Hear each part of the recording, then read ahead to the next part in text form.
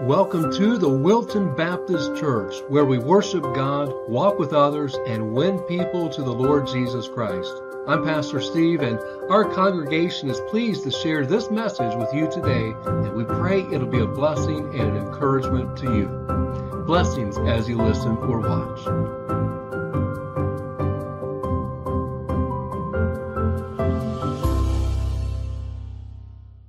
Here we are in Jeremiah chapter 8. Have you heard about the man who went to his doctor for a checkup, and he came back to the doctor the next day to get the results from the test? And he said, "Doc, how am I doing? How do I look?" The doctor said, "I have some good news and I have some bad news. Which do you want first?" The man said, "Oh, let me have the good news first." The doctor said, "Well, the good news is you have 24 hours to live." "Good grief, that's the good news," said the patient. The man gasped. He said, "I've got 24 hours to live. What's the bad news?" He said, "I should have told you yesterday." Doctors and medicine and these are life and death issues. It's all part of living. Life and death. Death is the sad part of living. Here we find something about a doctor, a physician. There's a balm of Gilead that the passage speaks of that we'll see here in just a moment. And this is a balm that you can apply to your life today. Now, we'll not begin reading in verse 1. We'll come back to that. But let's start in let's go with verse 15 to start out. Okay, so Jeremiah 8, verse 15. "We look for peace." That's the word shalom for those who like the Hebrew language, shalom or peace. "But no good came, and for a time of health, and behold trouble." They said, we're looking for some peace and health. And we all could say, that sounds like good things to look for. Let's look for some peace, and we want to be in health. We don't want to be in pain or hurt. The word health means healing or cure or soothing. And definitely we could agree with them on this. But notice the snorting of his horses was heard from Dan. Now keep in mind, this is Jerusalem and Judah, and the enemy is impending. They're coming. An attack is probably imminent at some point here. They could hear off in a distance that there is an enemy army that is coming. So the hoofs were heard. The snorting of horses were heard from Dan. That'd be like from here to Albany, basically, as small as the nation, the landmass of Israel is. So they're getting closer. "The whole land trembled at the sound of the neighing of his strong ones, for they are come, and have devoured the land and all that is in it, the city and those that dwell therein. For behold, I will send serpents and cockatrices." If you want to write poisonous vipers right beside the word cockatrices in your copy of Scripture, that's what it is. So poisonous serpents, snakes, "which will not be charmed." You can't calm these snakes down, "and they shall bite you, saith the Lord. When I would comfort myself against sorrow, my heart is faint in me," Jeremiah said. "Behold the voice of the cry of the daughter of my people because of them that dwell in a far city." And here's their cry: "Is not the Lord in Zion? Is not her king in her? Is God here? Is God with us in Jerusalem?" That was their cry. "Why have they provoked me to anger with their graven images, with their strange vanities?" That's God's response. They say, where is God if the enemy's coming? We're going to trust him to get out. Not that they were at this point, but because in the past he did, because this is God's city, we're trusting that fact. And God says, well, why did you provoke me to anger? Why did you bow down to graven images? We know from the last chapter, why did you sacrifice your kids to fake gods and with strange vanities? "The harvest is past, the summer is ended, we are not saved." This is an old proverb. It's written just like a proverbial statement. The harvest is past, the summer is ended, we are not saved. In other words, no harvest, no hope. No harvest, no hope. The people, some are starting to see their condition. Jeremiah sees it absolutely. No harvest, no hope. God has already begun his judgment upon us. In chapter 5, verse 24, we mentioned a few weeks ago about the early and the latter rain. That wasn't happening. And God had already begun his chastisement of his people. And notice as the passage continues, "For the hurt of the daughter of my people, I am hurt. Have you ever felt like, because that person is hurting, I feel like I have some pain as well? That's what they said. That's what Jeremiah is saying here. I am black. Astonishment had taken hold upon me. The black has the idea of a mourning attire. So sometimes you'll go to a funeral, and people today, maybe even today, still will wear black. And in old times, they would even paint their faces black sometimes and put ashes on their head. Sackcloth and ashes, that phrase, they would blacken themselves, and it was all an expression of mourning, of loss. And so he says, I'm black. It's not skin tone or color. It's talking about the act of mourning. I am mourning. And he says then, is there no balm in Gilead? Is there no physician there? Why then is not the health of the daughter of my people recovered? A balm in Gilead. There was a resin used in medicine, and it was available just a little bit more than a day's journey away in Gilead. And though it was near, the people refused God's help. That's what he's illustrating with this. There's a balm in Gilead. It's a day away. If you would travel there and get back, it's an analogy. You could go get some medicine for this. And God's saying, I'm right here. You could get some medicine for this. Is there a king in the house? Is there a king on the throne in Jerusalem? Well, God's still God. And God is still the great physician who can heal the hurting heart and the soul that has wandered away from God. Is there a doctor in the house? That's what we'll call our message here today. A doctor in the house. Today we use balm like chapstick and lip balm. And maybe you have some lotion or aloe vera for burned skin, triple antibiotic and cooling gels. There's things like this. We're familiar with balms. And they had some balms available. The balm in Gilead is a metaphor that the people would have understood. And so there's a parallel line. Why then is there no healing for the hurt or the wound of my people? Just beyond, just not far away, they could have got some help. There's a remedy. There's a remedy for the people's wound. Repentance. Turn back to God. Come back to Jehovah God. There was a physician who could heal all of their spiritual sickness. But they said, no, we don't want the help that you offer. They refused to consult the great physician. And he even sent his messengers like Jeremiah, like the doctor's assistants, and they said no to him as well. From Joseph in Egypt in Genesis to Dr. Luke in Colossians, physicians are found throughout the Bible. There's medicine and dietary restrictions that are prescribed throughout Scripture. Is there a doctor in the house? Yes, there is. And the Lord is the doctor, the great physician who was ready to help. Psalm 103 carries this idea, verse 3. Who forgiveth all thine iniquities? Who healeth all thy diseases? There's many other verses, just an example there, of how God is the great healer. And more than physical healing, we need spiritual healing.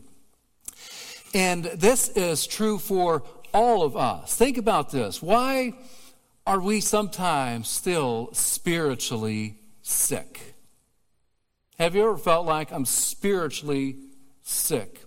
Why are some still wandering away from God and just refusing the great physician who has the remedy for their life? Why do you feel terrible about religion? Why do you feel terrible about your particular religion? Why do you have constant emotional and spiritual pain? These are questions to ask. Consider this in your life. I mean, what's the deal with my spiritual well-being? Being healed spiritually has a lot greater benefits than being healed physically. And we all pray for people to be healed physically, and that's a big concern, of course, for all of us. If you're in pain or hurting and things aren't working right, we understand this. God uses chronic pain and weakness sometimes, along with other afflictions, as his chisel for sculpting our lives. Felt weaknesses that deepens our dependence upon Christ and gives us strength for each day. The weaker we feel, the harder we lean into God. And the harder we lean, the stronger we grow spiritually, even while our bodies could be wasting away. Even like Paul spoke about a thorn in the flesh, to live with your thorn uncomplainingly, that is sweet, and to have patience in spite of that, to be free in heart, to love others, and to love God like he's called us to, in spite of the weakness, in spite of the pain, in spite of the suffering. I think for about 10 years, Natalie had this terrible Lyme disease, and she leaned into God during that time. And there's moments when she couldn't move and couldn't function and things like this. And she is very close to God because of that terrible time in her life. I've had different things over the years. There's a stretch of time I had my teeth kept falling out. Yeah, they kept falling out. So I was missing 8 teeth at one point. And so I didn't as I should have. In fact, I was kind of angry about it. Like, it's hard to talk. It's hard to eat, and some of you have been there with that. This last week, I had the last set of teeth installed over here, and this is my first speaking to you with all but one. It's way back in the back. You're not going to replace it. All but one is in there. But I have to confess that at some points, I was more angry than leaning into God like I should have. I see her as a great example, so I confess that to you. And shame on me for that. Like, what's wrong with my mouth? There's teeth falling out. And but for her, she kept leaning into God. Friends, God offers healing, but a lot of times we look for the physical, but there's a spiritual component that a lot of times we miss. God offers us spiritual healing. So let's give a self-examination. Okay, are you ready? Self-diagnosis here. Spiritual sickness can affect each of us from time to time. So here are 3 symptoms to look for. The first we'll find in verses 1 through 7. Verses 1 through 7 here. And notice here they choose death instead of choosing life. At that time, saith the Lord, they shall bring out the bones of the kings of Judah, and the bones of his princes, and the bones of his priests, and the bones of the prophets, and the bones of the inhabitants of Jerusalem out of their graves. And they shall spread them before the sun and the moon and all the host of heaven, whom they loved, and whom they served, and after whom they walked, and whom they had sought, and whom they had worshipped. They shall not be gathered, nor be buried. They shall be for dung upon the face of the earth. Okay, so God's people who were called to worship Jehovah God, instead of doing that, they were worshiping the stars of heaven. They were following after false deities and gods, like he describes here. And so when the enemies come, they would drag these bones out, and they would go and raid these tombs and things and see what kind of riches they could find, of course, just, raiding like this. And they would carry everything out and leave it out. So God said, this is what I'm going to do. When they come, they'll be doing some of this, and this is what takes place. And death shall be chosen rather than life. That's kind of a tragic phrase, isn't it? A poor statement. By all the residue of them that remain of this evil family, which remain in all the places whither I have driven them, saith the Lord of hosts. So he had other plans, but they remained. They chose death instead of life. Instead of returning and repenting and coming back to God, they did not choose that. And so this is going to be the result. Moreover, thou shalt say unto them, God tells Jeremiah, say this, thus saith the Lord, shall they fall and not arise? Shall they turn away and not return?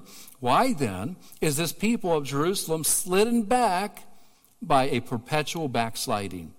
They hold fast, they cling to deceit, they refuse to return.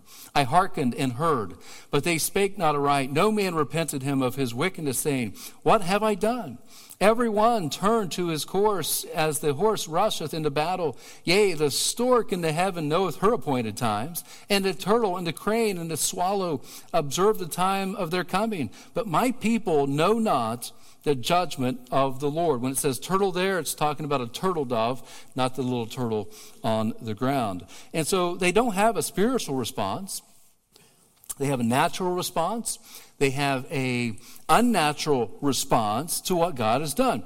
An unregenerate response. They don't act like they know the Lord in response to what God has called them to do and to be. A natural response. And here's the response. Instead of holding on to truth, they hold on to deceit. To hold fast means to grow or to be growing, firm or strong, or to strengthen. That's the definition of here. It's chazak, to be or to grow firm and strong, or to strengthen. That's what it means to hold fast. In other words, they were feeding in them what was repelling them away from God.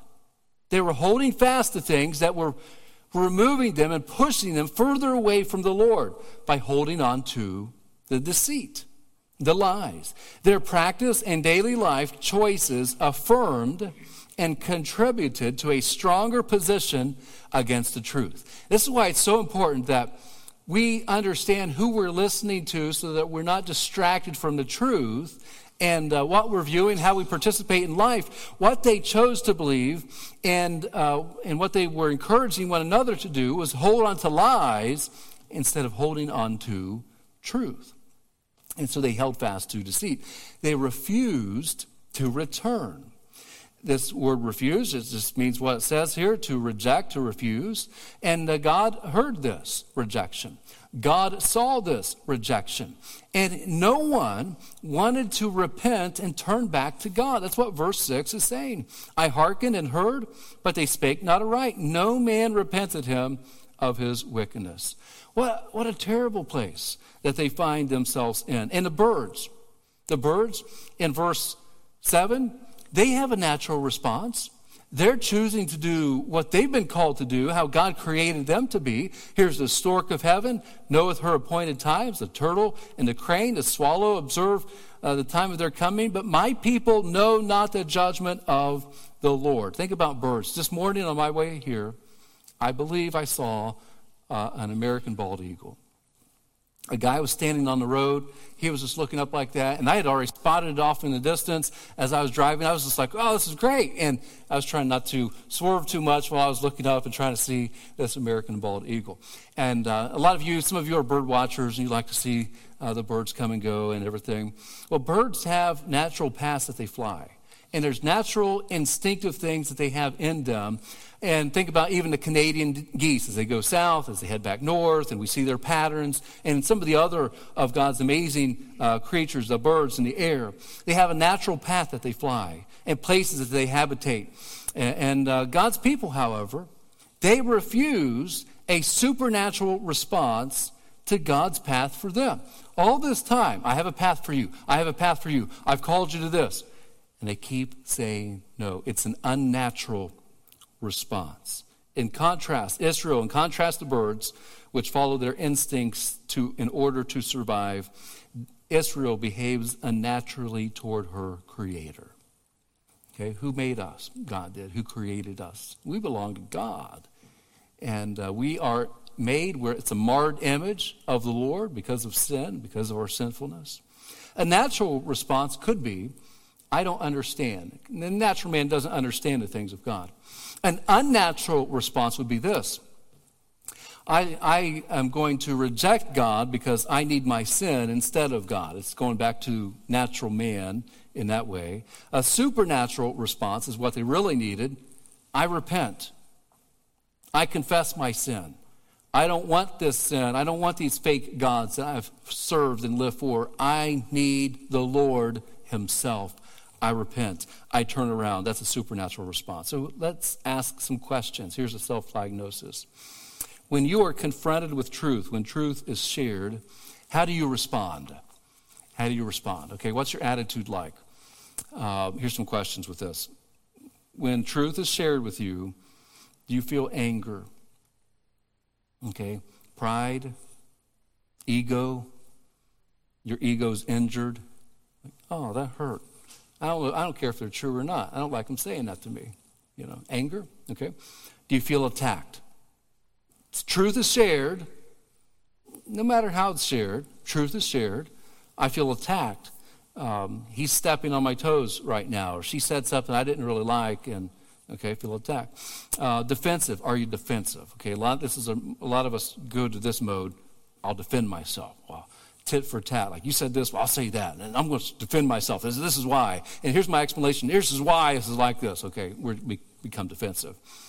Offer excuses. That's here's I'm really sorry about that, but here's the real reason why. Okay, that's the sorry excuses. Are you appreciative?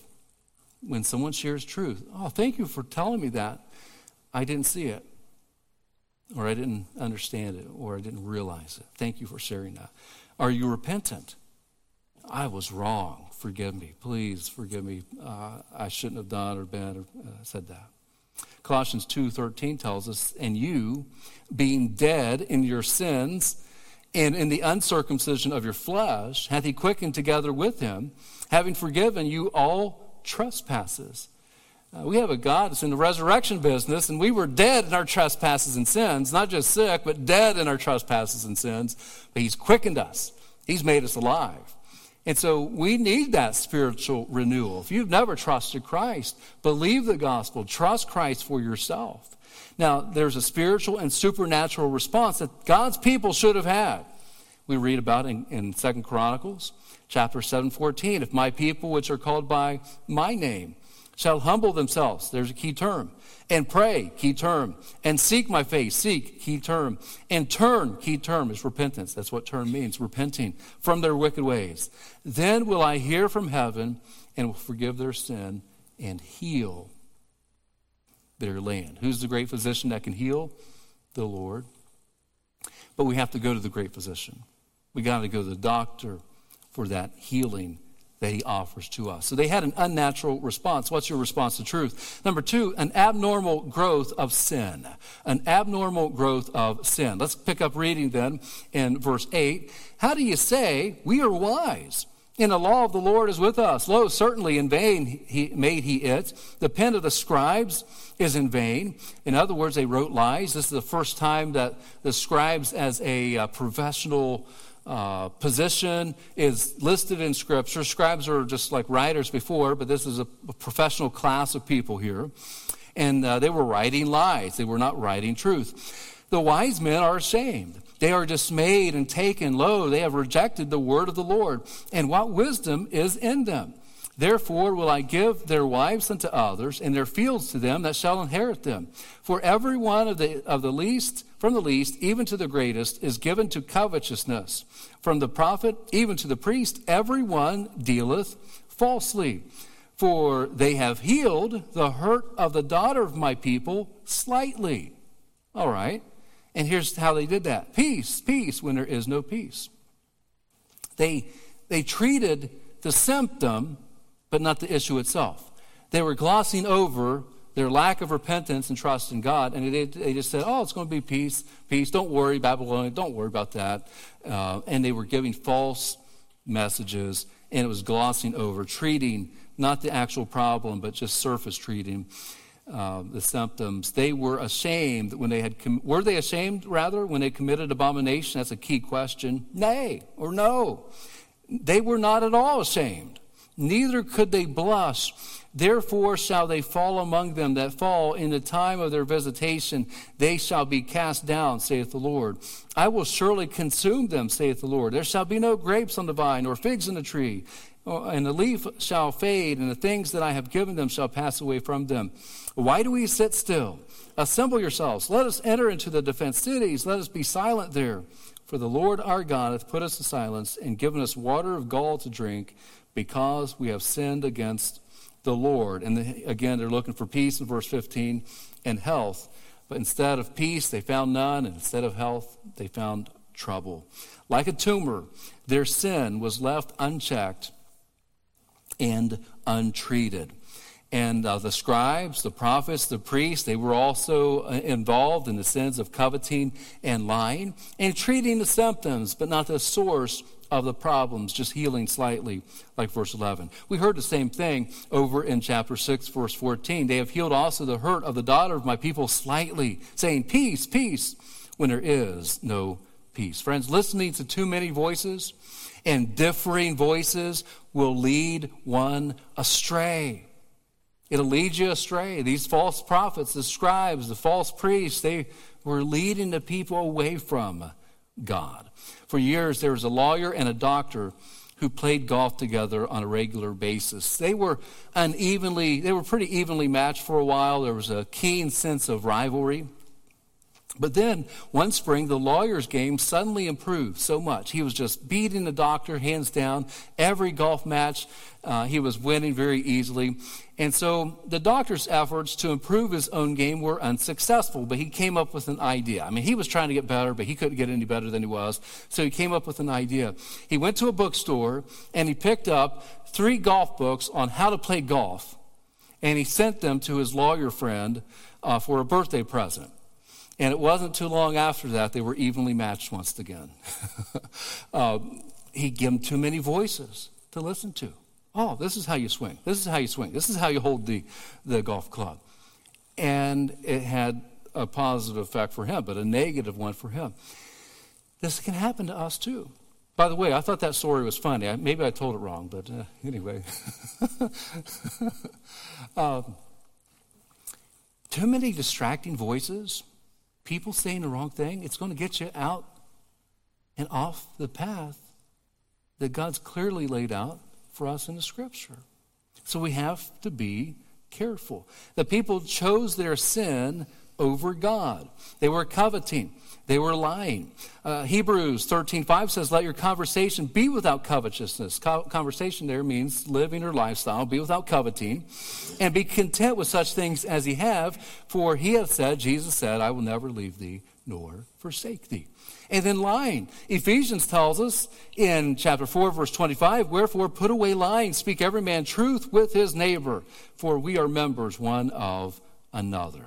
Now, are you like this? We do tend to lie to ourselves first, and then sometimes we start to believe that lie, and then we start to share that lie with other people. That's usually how our lies go. There was an August 2022 survey that said, on average, Americans lie 4 times a day. If they were honest on their survey, it'd be 4 times a day. But then they claimed we are lied to by other people 6 times a day. Okay, our culture's like that. I've read even stats even higher than that about the amount of lies that we convey to ourselves and to one another. Jonathan Edwards, the old-time congregational preacher of the American Enlightenment era, he wrote this. He said, the old original wounds must first be probed in their depths before there can be healing. The Scripture compares sin with the wound of the soul and says that an attempt to heal this wound without examining it first is vain and deceitful. It is God's message to show men how awful their state is before he brings the comfort of deliverance and healing. The gospel must be revealed as bad news before it can be good news. Of course, that's true. Why need a Savior unless we're lost and need a Savior to save us from our sins? And it is that sin that separates us from God. There's a gulf fix. There's something in between us and God, and we can't bridge that gap without Christ and without his sacrifice for us. Sin has a price. There's a death penalty for our sin. Jesus took the death penalty for you. He took the death penalty for me. He traded places. It's called a substitutionary atonement. Trading places. He took our sin on himself and died in your place. He took the death penalty for you. Okay, so a person, when they say, I admit, I can't save myself. I don't want to take the death penalty because we can't pay for our sin and go to heaven. People who pay for their sin, they go to hell. All right? But we can trust Christ. And he can forgive us. That's the whole point of him dying. He paid the price for you. He paid the price for your sin and mine. There's a Roman Catholic soldier who was lying wounded in France, and a chaplain came near him. The wounded man said, I don't want to talk with you. You don't believe in our mother. The chaplain said, we respect who Mary is, but I think that you really need a doctor.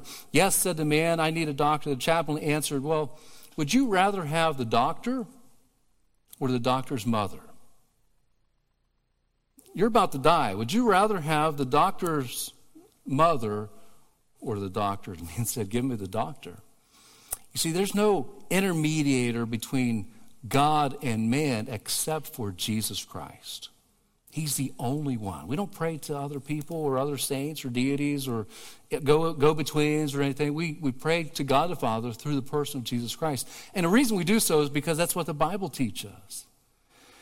A natural response to truth. There's an abnormal growth of sin. And number 3, an irregular spiritual lethargy. Is that how you say it? Lethargy? Lethargy. They were tired spiritually. That's what it was. They were tired. They had a lack of spiritual energy. They attempted to fix life themselves. They did things that were not spiritual in nature. Notice in verse 14, why do we sit still?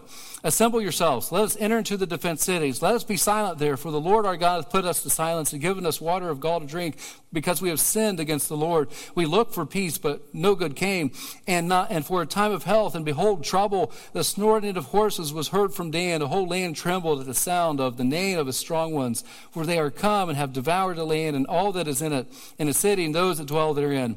And verse 17, for behold, I will send serpents, cockatrices among you, which will not be charmed, but they shall bite you. They shall bite you, saith the Lord. They had an irregular spiritual lethargy, a lack of spiritual energy, trying to fix things in a physical way. All right, we're just sitting here. Let's get up and do something about it. But we can't fight them, so let's go hide.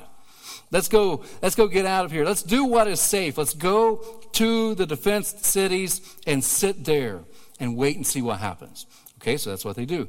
But then they also do what feels good. What's feeling good for us in this moment? We look for peace. We want peace, but no good came. And a time of health, we want a time of health, healing, curing, and soothing. That's what the word means. We would say these seem like good things, but they needed more than just some kind of a superficial soothing or healing. Their hearts and their relationship with God needed spiritual medicine. They needed the great physician. God was near, but they did not seek him. Verse 5 describes they did not return to the Lord. Verse 6 tells us that they did not repent and turn back to God.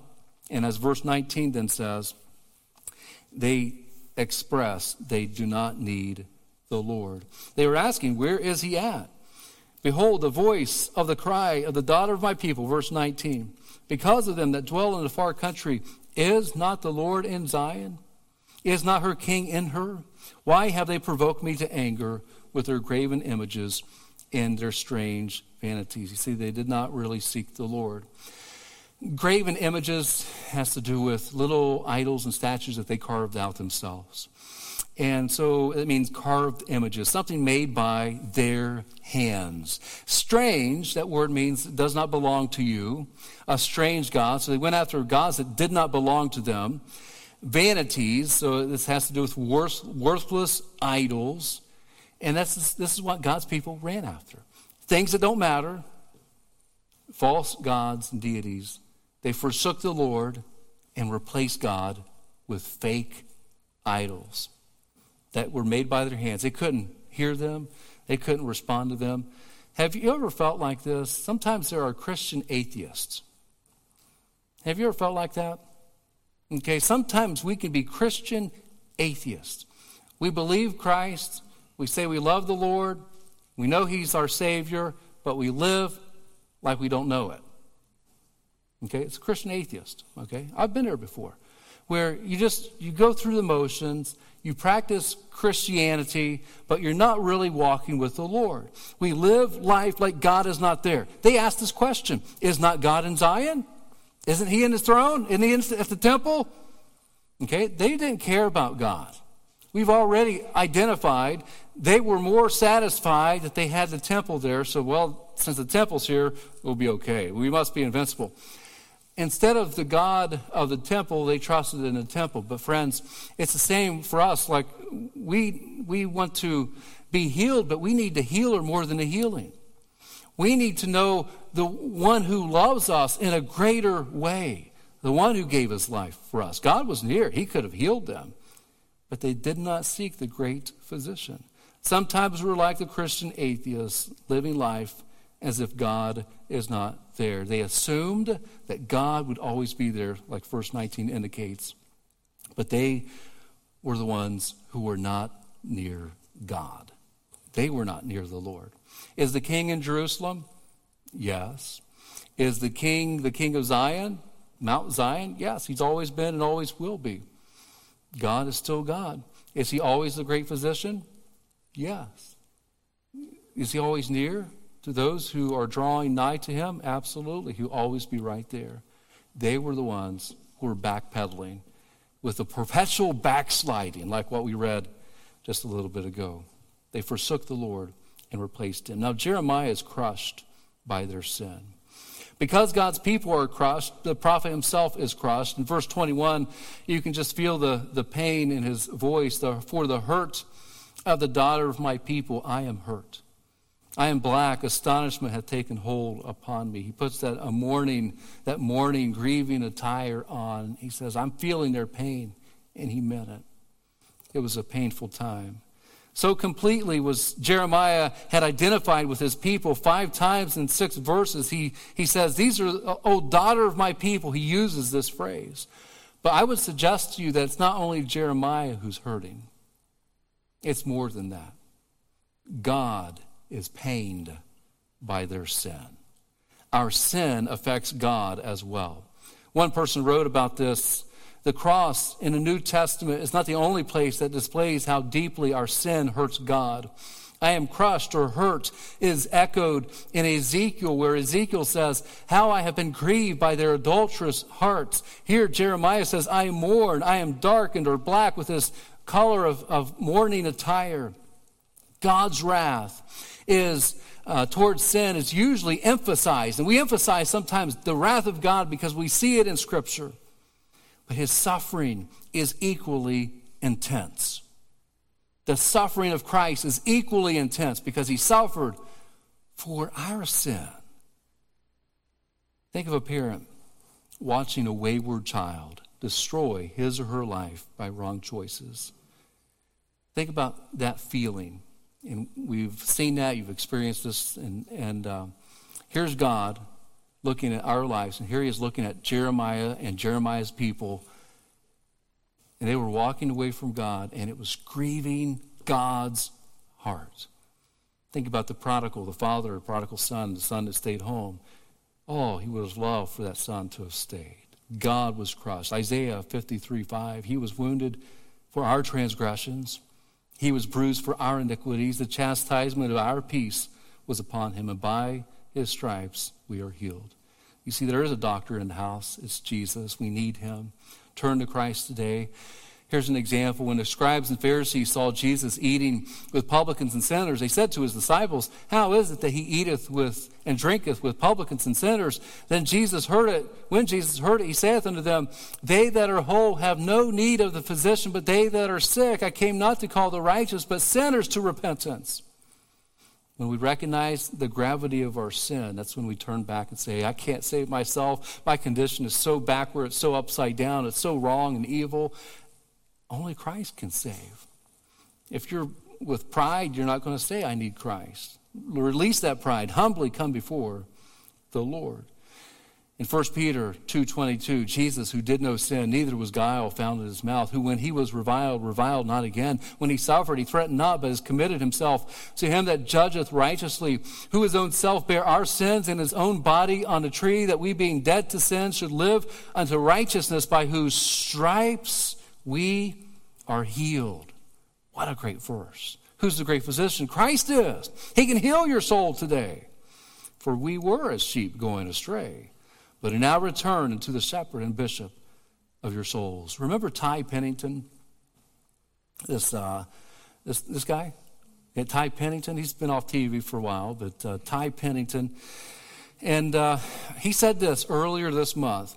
He said, Tuesday morning, I woke up at 4 a.m. and could barely breathe. He wrote to his social media uploads.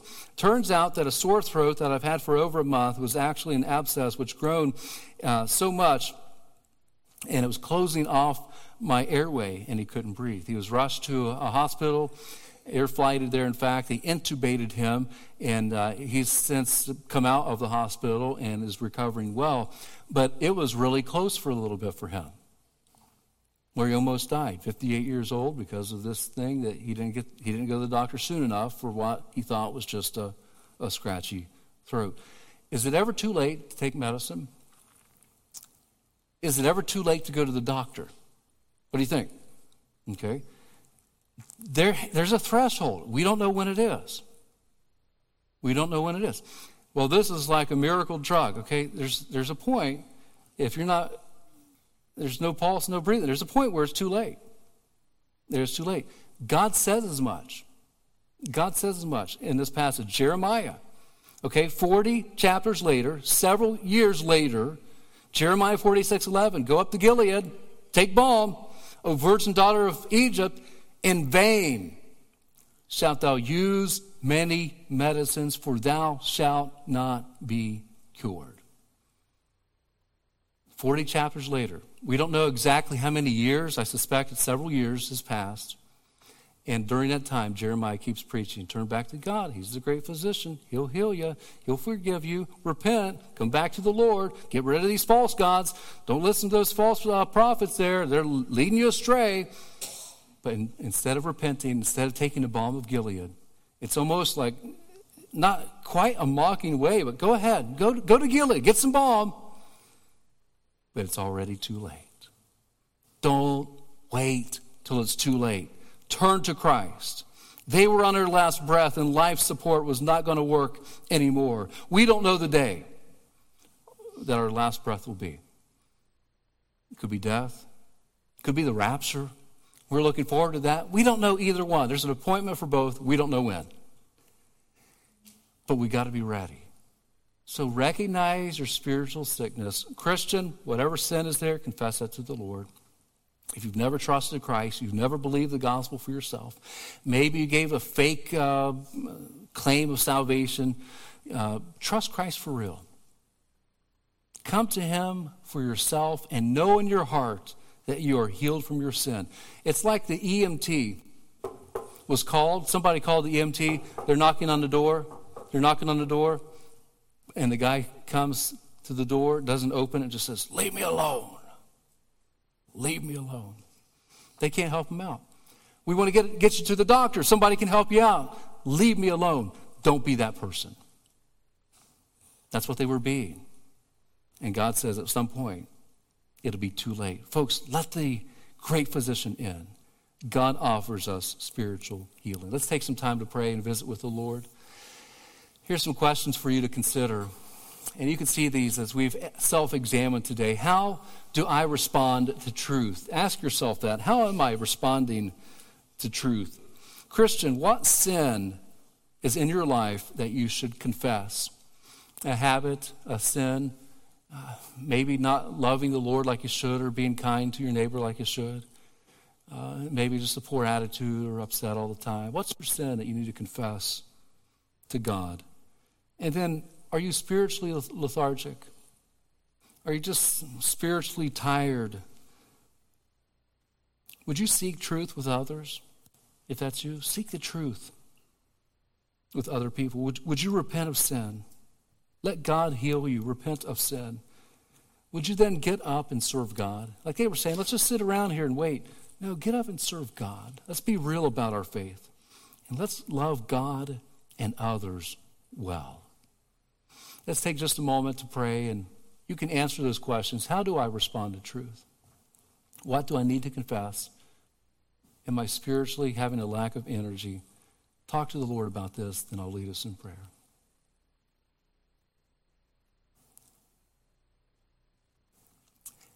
Heavenly Father, we know that life can be full of great physical pain and trauma and difficulty. And we know there's medicine and doctors and wonderful remedies that you've allowed. We thank you for this powerful analogy that you give, the balm of Gilead. Thank you that you're the great physician. There's spiritual sickness, and you are the one who heals. Let us turn to you now in our times of need and each day to get that balm of Gilead and apply it to our lives every day. We thank you for salvation through Christ. We thank you for the healing that we find when Jesus suffered, bled, and died on our behalf. If there's one without Christ, today we pray that they would believe, they would choose Jesus, not love and follow a religion, but love and follow Jesus Christ, believing the gospel for themselves. For Christians here, whatever sin there may be, whatever self-assessment we've discovered here, we confess that to you. We give that to you. Let us follow you wholeheartedly in our lives. Lord, thank you for this passage and the truth you've shared here. We pray in Jesus' name. Amen.